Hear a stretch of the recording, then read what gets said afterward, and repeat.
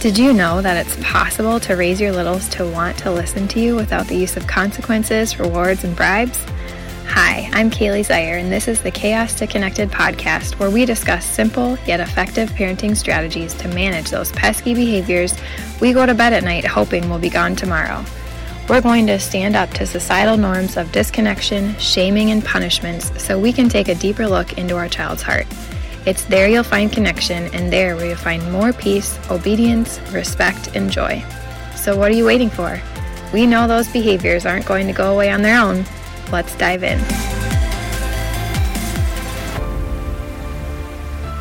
Hey there, and welcome to the Chaos to Connected podcast. Today I want to address this question. Is gentle parenting harming our kids?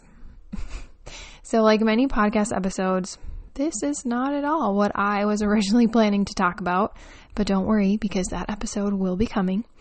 But today I wanted to address this topic because I've seen it circulating quite a bit on social media over the last several months, and I actually was on my way home from getting groceries today and heard it brought up in a podcast today. And I wanted to address it because maybe you're seeing similar things. Maybe it has you questioning what you're doing and whether you're a gentle parent and whether you are actually in fact harming your kids. And I just want to say right off the bat that it honestly gets under my skin a little bit when people will say that like it's unbiblical or that kids who grow up this way end up not having respect for authority. Now, maybe what I share isn't technically gentle parenting. I honestly have no idea, but I would personally probably consider it under that umbrella. So today I wanted to share 5 things that I believe we need in our parenting for both our own emotional and physical well-being as well as our kids. And I truly believe that this style of parenting uniquely brings those things. Plus, bonus, I also think it allows us to get rid of the shame and the guilt cycle that so often comes with motherhood, all while increasing our joy and delight of being a mom rather than the burnout that you hear people talk about all the time or not being thanked, for doing the mundane tasks or wondering how much longer till bedtime or when school break is going to be over because you just need a break. Now, don't get me wrong. We are all going to have those moments regardless, but I'm just honestly not into the cultural narrative nowadays of kids being a burden. I'm just over it. I am. And hopefully that's not offensive if you're feeling this way. I mean, there are times, when I need a break too, and that's completely normal. But I think the challenge is that it is expected.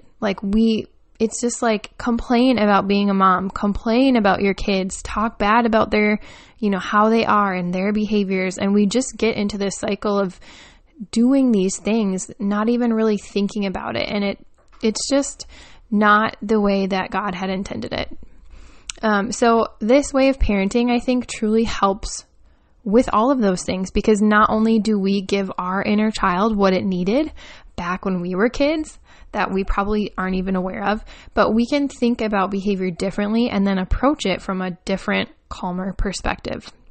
So here are the 5 ways that I think this style of parenting stands out compared to the rest. And while I'll never, ever, ever be ashamed or hesitant to share about it or to parent in this way and why I don't think you should either. So number 1, it is understanding that everyone has experiences that result in feelings. And those feelings, if not dealt with, will eventually turn to physical or emotional ailments. It's proven fact. Number 2, our responses come from something. Often they are subconscious, so you're probably not even aware of where your response is coming, and you probably honestly don't even think about it unless you are really diving into why am I so triggered and how do I manage it? But we are bringing up our past hurts, traumas, big feelings to our current situations, and it is like a ripple effect across all of our relationships. Everything we do, it is so interwoven into who we are that it is so important to recognize that it's coming from somewhere. And that's what we do in this style of parenting. Number 3, recognizing that everyone needs a safe space to share those feelings, including you. not just our children, but us as the parents or the caregivers or grandparents, whoever it is, as well. This is going to encourage that resiliency that people talk about, problem solving, judgment, regulation, and so many other things. We need a safe space to have our feelings. Number 4, you can acknowledge and hold space for your child's feelings. You can be understanding, you can be empathetic, you can give them grace, and provide clear, hard and fast boundaries that you expect to be followed. So if people are talking about gentle parenting where there are no boundaries, then yes, I would agree. I don't participate in that. But if we're talking about gentle parenting because of the way we approach behavior, because of the understanding of knowing what it is, all while having those clear boundaries, then you better believe I'm a gentle parent. And number 5, if those boundaries aren't followed, then you intervene in a more connected way. But this is going to maintain the safety of the relationship while you're training, while you're discipling, while you're disciplining. So I hope that this can be an encouragement to you if you have seen these things surfacing or floating around and you're really questioning, like maybe you were on this track of like, this is feeling so good, this is working, and then you see some of these things and it kind of just deflates you because you're wondering, well, am I really on the right path? I believe if you can do all of the things I just listed, especially like connect plus recognize that there needs to be boundaries and they need to be followed through, but you can do that in a way that's not shaming and punishing, then you're on the right track. But I would also say, pray about it. If you can hear from thousands of different people who all have a slightly different opinion, but nobody knows exactly how you should parent except for God. So if you are really worrying about it, if you are struggling to figure out what to do, pray for wisdom, pray for discernment, and you will get it as long as you create space to listen. And I also just want to remind you that no one knows your child like you. Our children, even the ones that grow up, even if you have multiple children, they are all so different. It amazes me how different my 2 children are, raised in the same home with the same strategies. And I just think that it's not one size fits all.